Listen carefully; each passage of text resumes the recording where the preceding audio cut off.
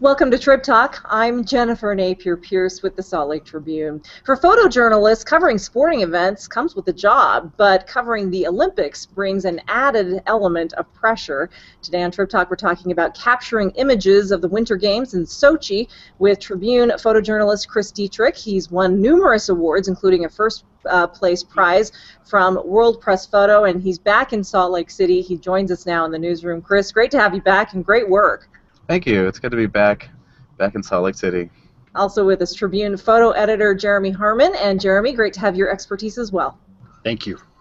And Chris Dietrich will be presenting favorites from his photo collection of the 2014 Sochi Winter Games tonight at 7 o'clock in the City Library here in Salt Lake. The event is free and open to the public. But you can get a preview right now, and if you've got questions for either Chris or Jeremy about covering the Olympics or about photojournalism in general, send them along to the hashtag TribTalk on Twitter and Google+. You can put them in the comment section at sltrib.com, or you can text us, and that number is 801-609-8059, 801-609-8059. Chris, before we get to the photos and a bit about what the experience was like on the hills, in the venues, I want to hear about the journey. I understand you had a heck of a time just getting to Sochi. What happened? All in all, it ended up being nearly 40 hours of continuous travel getting from Salt Lake City to our hotel room up in the mountains in Sochi. It started with weather delays getting into JFK Airport, therefore missing every single connecting flight from JFK to Moscow, from Moscow to Sochi. And not only that, if it was just that would have been all right. But arriving in Moscow, we learned that my name was misspelled on my official credential for the Olympics, which it was acting as our visa to get into the country. And so, since my name didn't match my passport, that was a problem getting into the country. So all in all, I ended up spending about 7 hours at the Moscow airport trying to sort that out. In the end, we had to fast track a visa and buy that at the airport, and then continue the journey.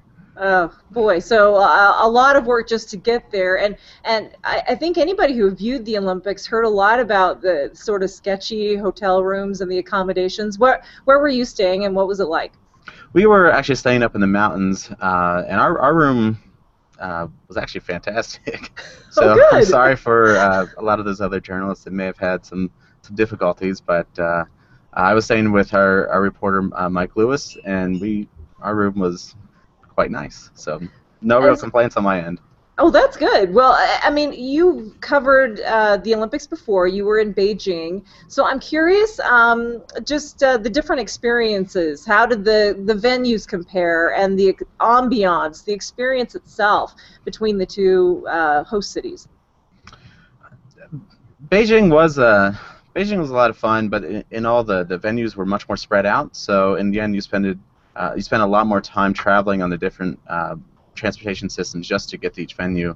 Sochi was pretty unique in that all of the coastal venues were literally right next to each other. So you could walk from speed skating to ice hockey to curling to figure skating all within just several minutes. Then up in the mountains, they were relatively close together. I would compare to if they had the venues, say, at Park City and Deer Valley and the canyons. That was a similar kind of distance between where we were traveling up in the mountains. So covering more than one event in a day was much more doable over in Sochi than in Beijing.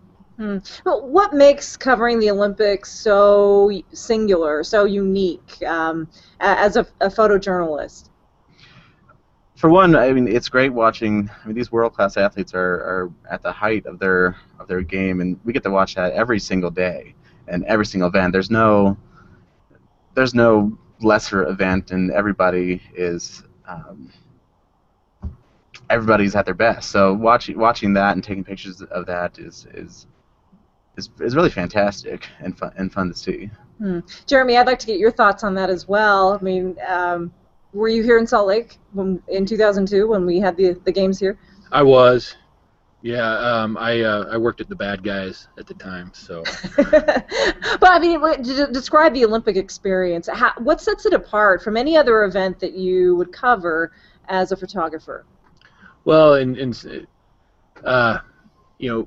when the games happened in Salt Lake City, I was covering a lot of the stuff that was just right downtown. Like I was new enough in my career that I wasn't going out and shooting any of the big sporting events or anything, but Salt Lake City was a completely different place. Anybody who was here when that was going on can attest to that.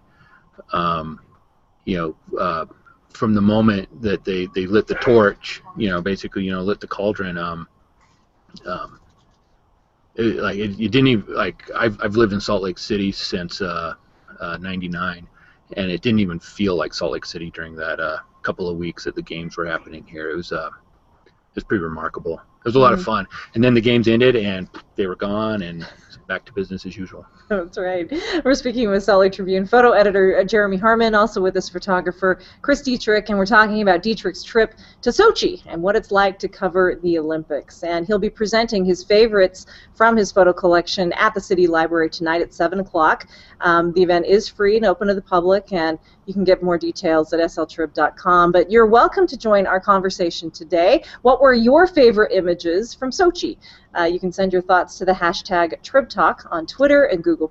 You can put them in the comment section here on our website, or you can text us, and that number is 801-609-8059. I want to get to some of the photos because there are some really remarkable images, Chris, and congratulations again. You did a terrific job.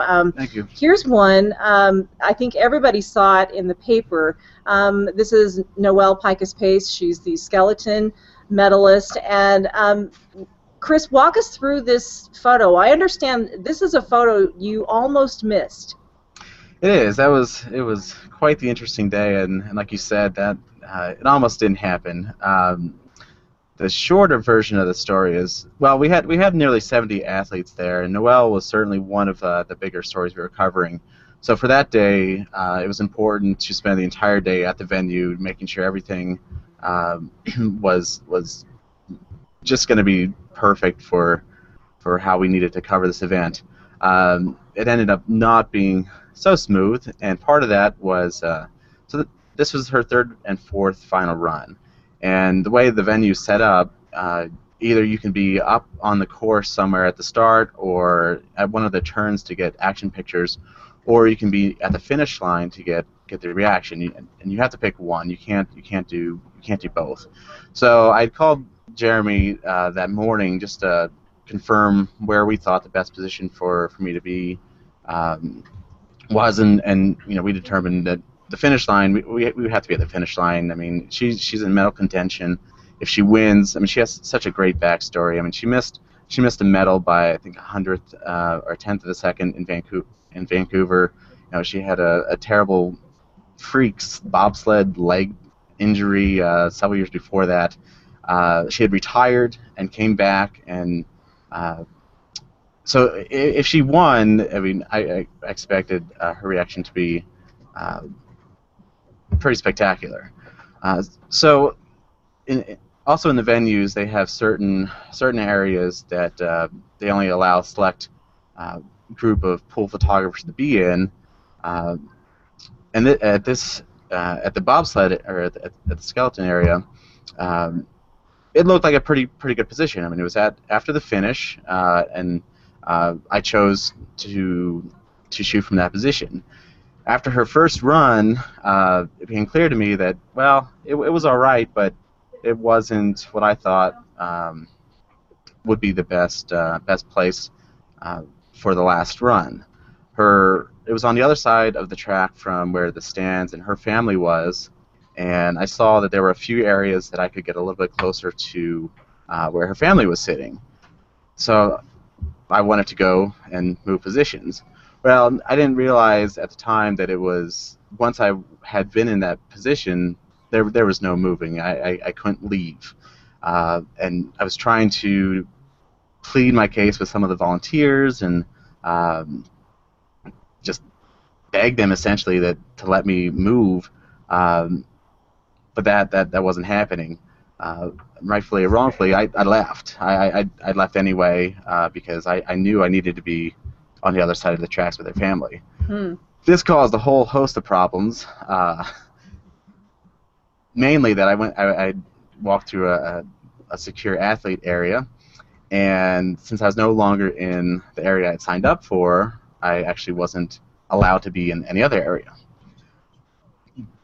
Again, there was a lot of negotiations and pleading my case with the volunteers, and for a time there, I thought this is it. Like they were saying that my night was over. I'm gonna have to leave the venue, and I won't be allowed to come back. And I'm sure Jeremy's sort of freaking out. You want to get that shot, right? Oh, absolutely. I mean, I'm going through my head just trying to, how do I explain this to my editor that I just got kicked out of this venue before one of the biggest races of the Olympics. Thankfully, I didn't know that any of this was happening at the time. Oh, well, that's good. So you weren't freaking out, Jeremy. I was not freaking out. I'm curious about your oh, it looks like our photo's gone. I'm curious about your expert eye on that photo. What makes it such a good shot? Well, it's just the emotion in the shot. You look at that, and I mean, wow, you're right. It's her excitement. She's hugging the kids, all that stuff. It's Chris sent that one across. We got it, and it's just like, well, there's our, there we go. That's our front page tomorrow. Yeah, it just.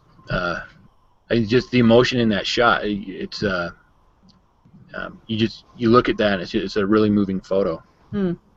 Again, if you want to send your thoughts to the hashtag TribTalk, feel free to speak with photojournalist Chris Dietrich as well as Salt Lake Tribune photo editor Jeremy Harmon. We're talking about Sochi. Let's look at another image. This is from the women's ski jumping. Thought it was there. There it is.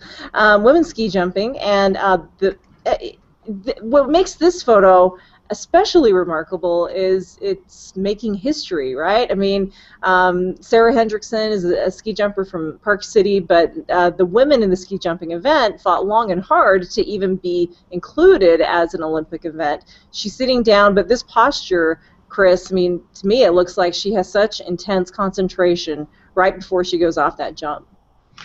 It's true, and I mean the other two American women, both also from Park City, they had sued to try and get their sport included into the Vancouver Games.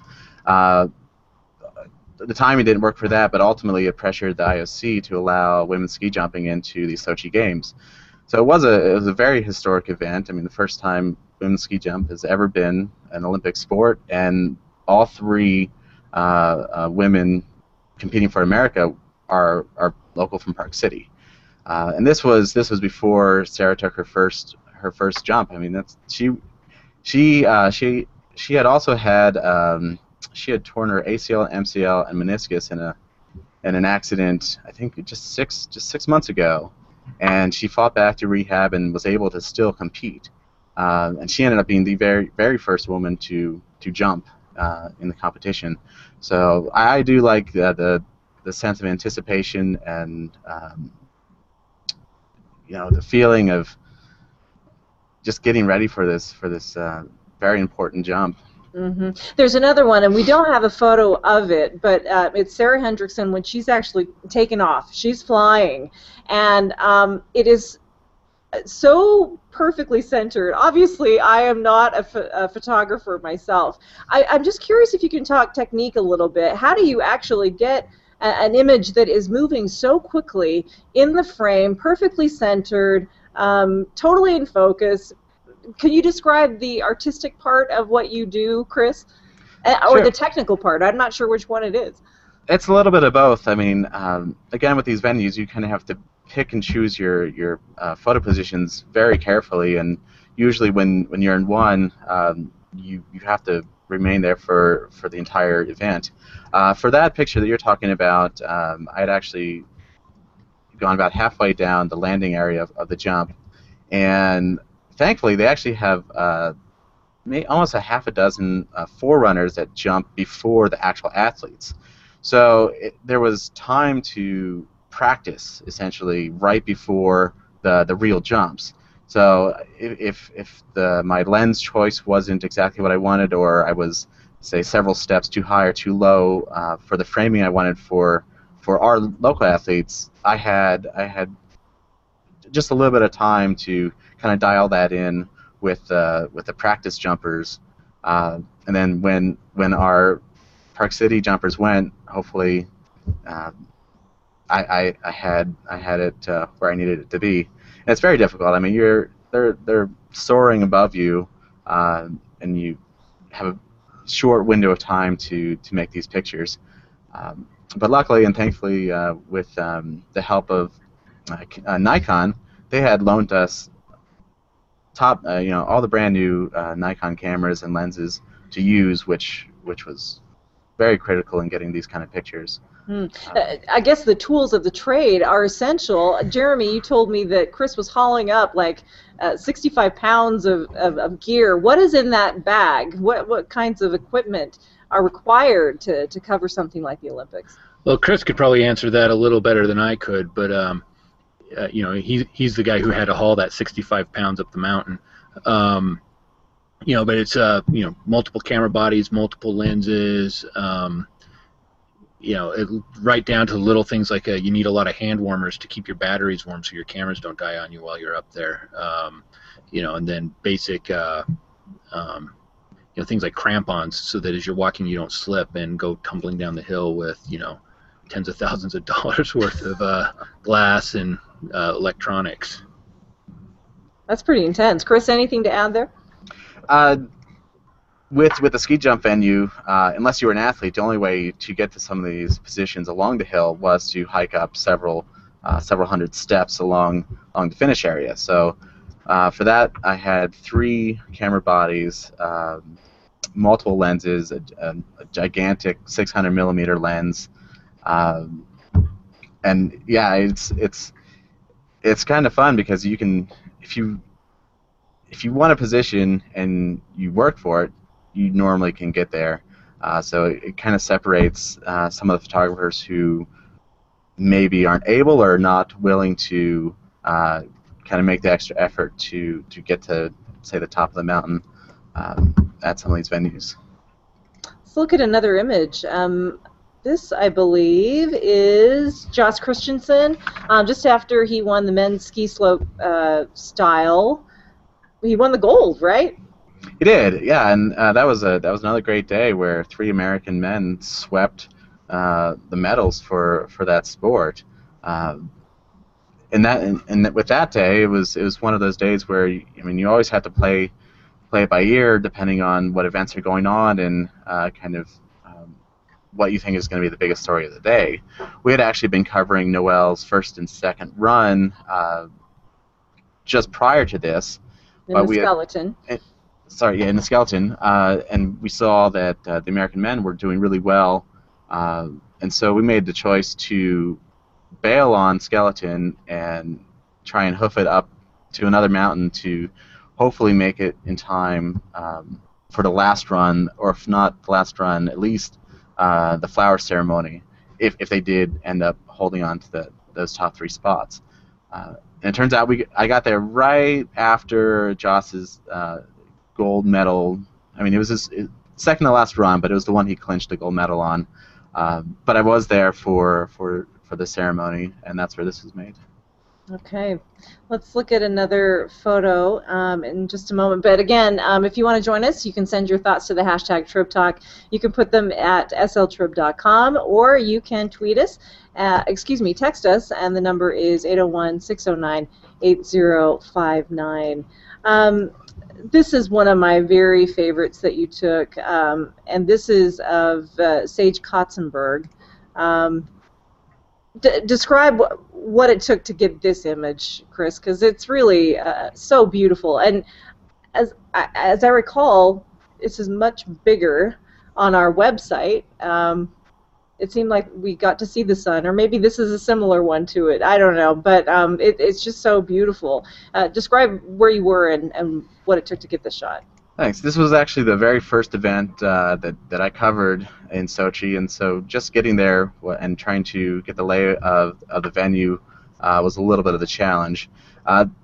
They always have the safer positions at the finish line, and you can certainly shoot most of the action from there. But if you want to try and get a picture that's a little more unique, like this picture, you literally have to hike up the mountain and try and find a spot that you think is going to work. So that's what I did, and this was one of the last jumps of the course, and I just positioned myself kind of on the under the jump, so you could see the beautiful mountains in the background and get a sense of how big of air these guys are really getting off these jumps. So how far up is he? 30 feet? I don't know. I can't tell. I don't know exactly, because the slope of the mountain for where they land drops off pretty well, so pretty high. Pretty high. It's not a height I would like to be in the air on a snowboard. That's for sure. The Salt Lake Tribune, of course, has been covering the Winter Games since Salt Lake City was the host in 2002, or even before that. I mean, Jeremy, what was Chris's specific assignment, and how was covering the games abroad different from covering on your home turf? Well, Chris. We're lucky that we've got Chris on our team, because really when it comes to these kind of big sporting events, Chris is, I can say without equivocation, one of the best photographers in the country for covering these kinds of things. So basically his assignment was get there and don't screw up, and that's, we would talk every night about what he was going to do the next day, but he's over there. I'm not. He knows the distances between the venues. He's there seeing this stuff. So I really rely on him to give me, I trust Chris implicitly. So when he's over something like this, he just tells me what he's going to do the next day, and we roll with that. And then the job for us back here in Salt Lake is just to make sure we're using it right. Chris, I'm curious about the work. Where do you draw inspiration? Whose work do you admire? Well, there's a lot of great sports photographers that I'm lucky to know. It's a great community to be a part of, and kind of like the athletes, the photographers that are over there are usually at the top of their game, but it's not. I mean, yes, it's all. Everybody is competitors, but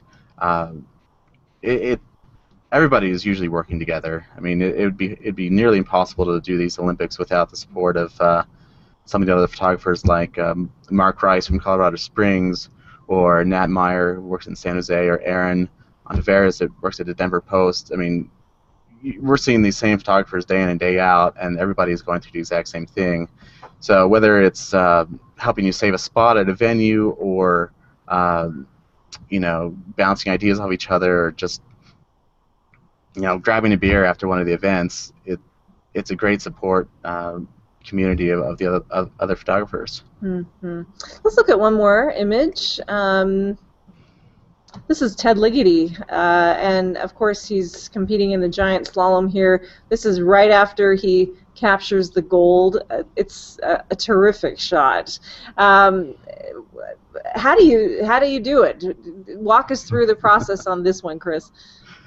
Luckily for this event, the skiers had 2 runs. So unlike the downhill where it's just one and done, and that's it, there was a chance to get on the mountain for some action pictures for its first run, and then get down to the bottom finish line for the second run and hopefully a reaction. So for this day, I'd actually rented some skis and packed up all my gear and tried to ski and navigate down the mountain to someplace on the course for Ted's first run, which made for some fun pictures, because we were normally, if you're at the finish line, you're several hundred yards away from any of the action, so the pictures kind of feel a little distant and removed. Being on the course allowed me to get much closer and I think much better action pictures. But there was still plenty of time since there was 2 runs, and they do it in reverse order of the fastest finish time. So Ted wouldn't be going until later in the second heat.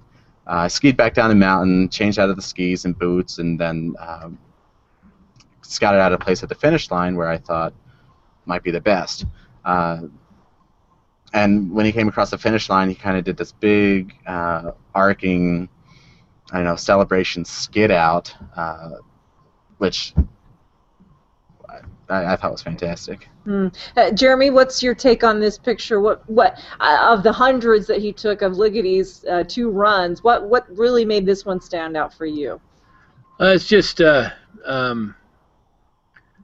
I don't know. It's just, you know, he's just hitting the ground. He's falling down. He's celebrating. You know, he's just right in the heat of the moment. There, it's you can't recreate that, you know. And so getting the photo as it happens is really critical, and that's, you know, that's one of the things that Chris really shines at. And so, you know, we see this, and it's just, you know, that moment happens in a millisecond, and Chris gets it. And that's not easy, right, Jeremy? It's not easy. Everyone with a camera, they're ubiquitous. Everybody's got one on their cell phone. People are snapping all the time. And so I guess sometimes we don't fully appreciate how truly difficult it is to get an image like the one we just saw, right, Jeremy? Yeah, well, that's something Chris really has got a knack for. You know, if he needs to be in a spot to get the right photo somehow, he, like, one of the skills he's got in his little tool bag is knowing how to get into that spot. You know, whether it's the Noel Picus pace where people are literally yanking on him trying to get him out of there, or this one where it happens so quickly. You know, not everybody can do that, and so you know, Chris can. That's why we like sending him to these things. Let's look at one last one. This finally, very artistic. Chris, describe what you're seeing here, and the technique that you use to sort of capture this very artistic image. So, obviously, my main goal was to photograph all of our Utah athletes and get the storytelling pictures for them for the paper. But that being said, there were still many athletes competing from around the world that weren't as high of interest for us. And with that, it allowed me to kind of experiment with different techniques and vantage points to really just make pictures for myself that might not work with, you know, they might not be the most storytelling, but sometimes you just have to make kind of nice eye candy pictures that you want to do. And so for this one, I just used a slower shutter speed. This was at the tail end of the men's downhill race, and the background with the orange and red safety barriers, they're not very attractive when it's taken at a normal shutter speed. You just have this kind of ugly red, I don't know, blob in your background. But using a slower shutter speed kind of turned that into just a nice color element, along with the trees and the movement of the skier for this picture. No, it really, I mean, it almost looks like a painting. It's so beautifully done. I guess in the 1 minute that we have left, what, if you were to cover an Olympics again in the future, which I'm sure you will, what would you do differently? Any lessons learned from Sochi? Besides getting your name right, your name spelled right, I guess? That would be number one thing to make sure of. I'm really proud of the work that I did and the paper did. I think we served our readers very well with the athletes that we're covering. I mean, our local Utah athletes made up over 50% of America's total medals, which is amazing. And I would say we were there personally covering almost all of those events. And the ones we couldn't, it was only because we had other locals competing at the exact same time. Well, terrific job. Beautiful images. Again, Chris Dietrich will be at the City Library tonight at 7 o'clock here in Salt Lake City, and the event is free and open to the public. You'll be seeing many more images from his trip to Sochi covering the Olympics for the Salt Lake Tribune. Chris Dietrich, thank you so much for your time. Thank you. And Jeremy Harmon, Salt Lake City's the Salt Lake Tribune photo editor. Jeremy, thanks for your time as well. Yeah, thanks. I'm Jennifer Napier Pierce. Thanks for tuning into Trib Talk today. We'll see you next time.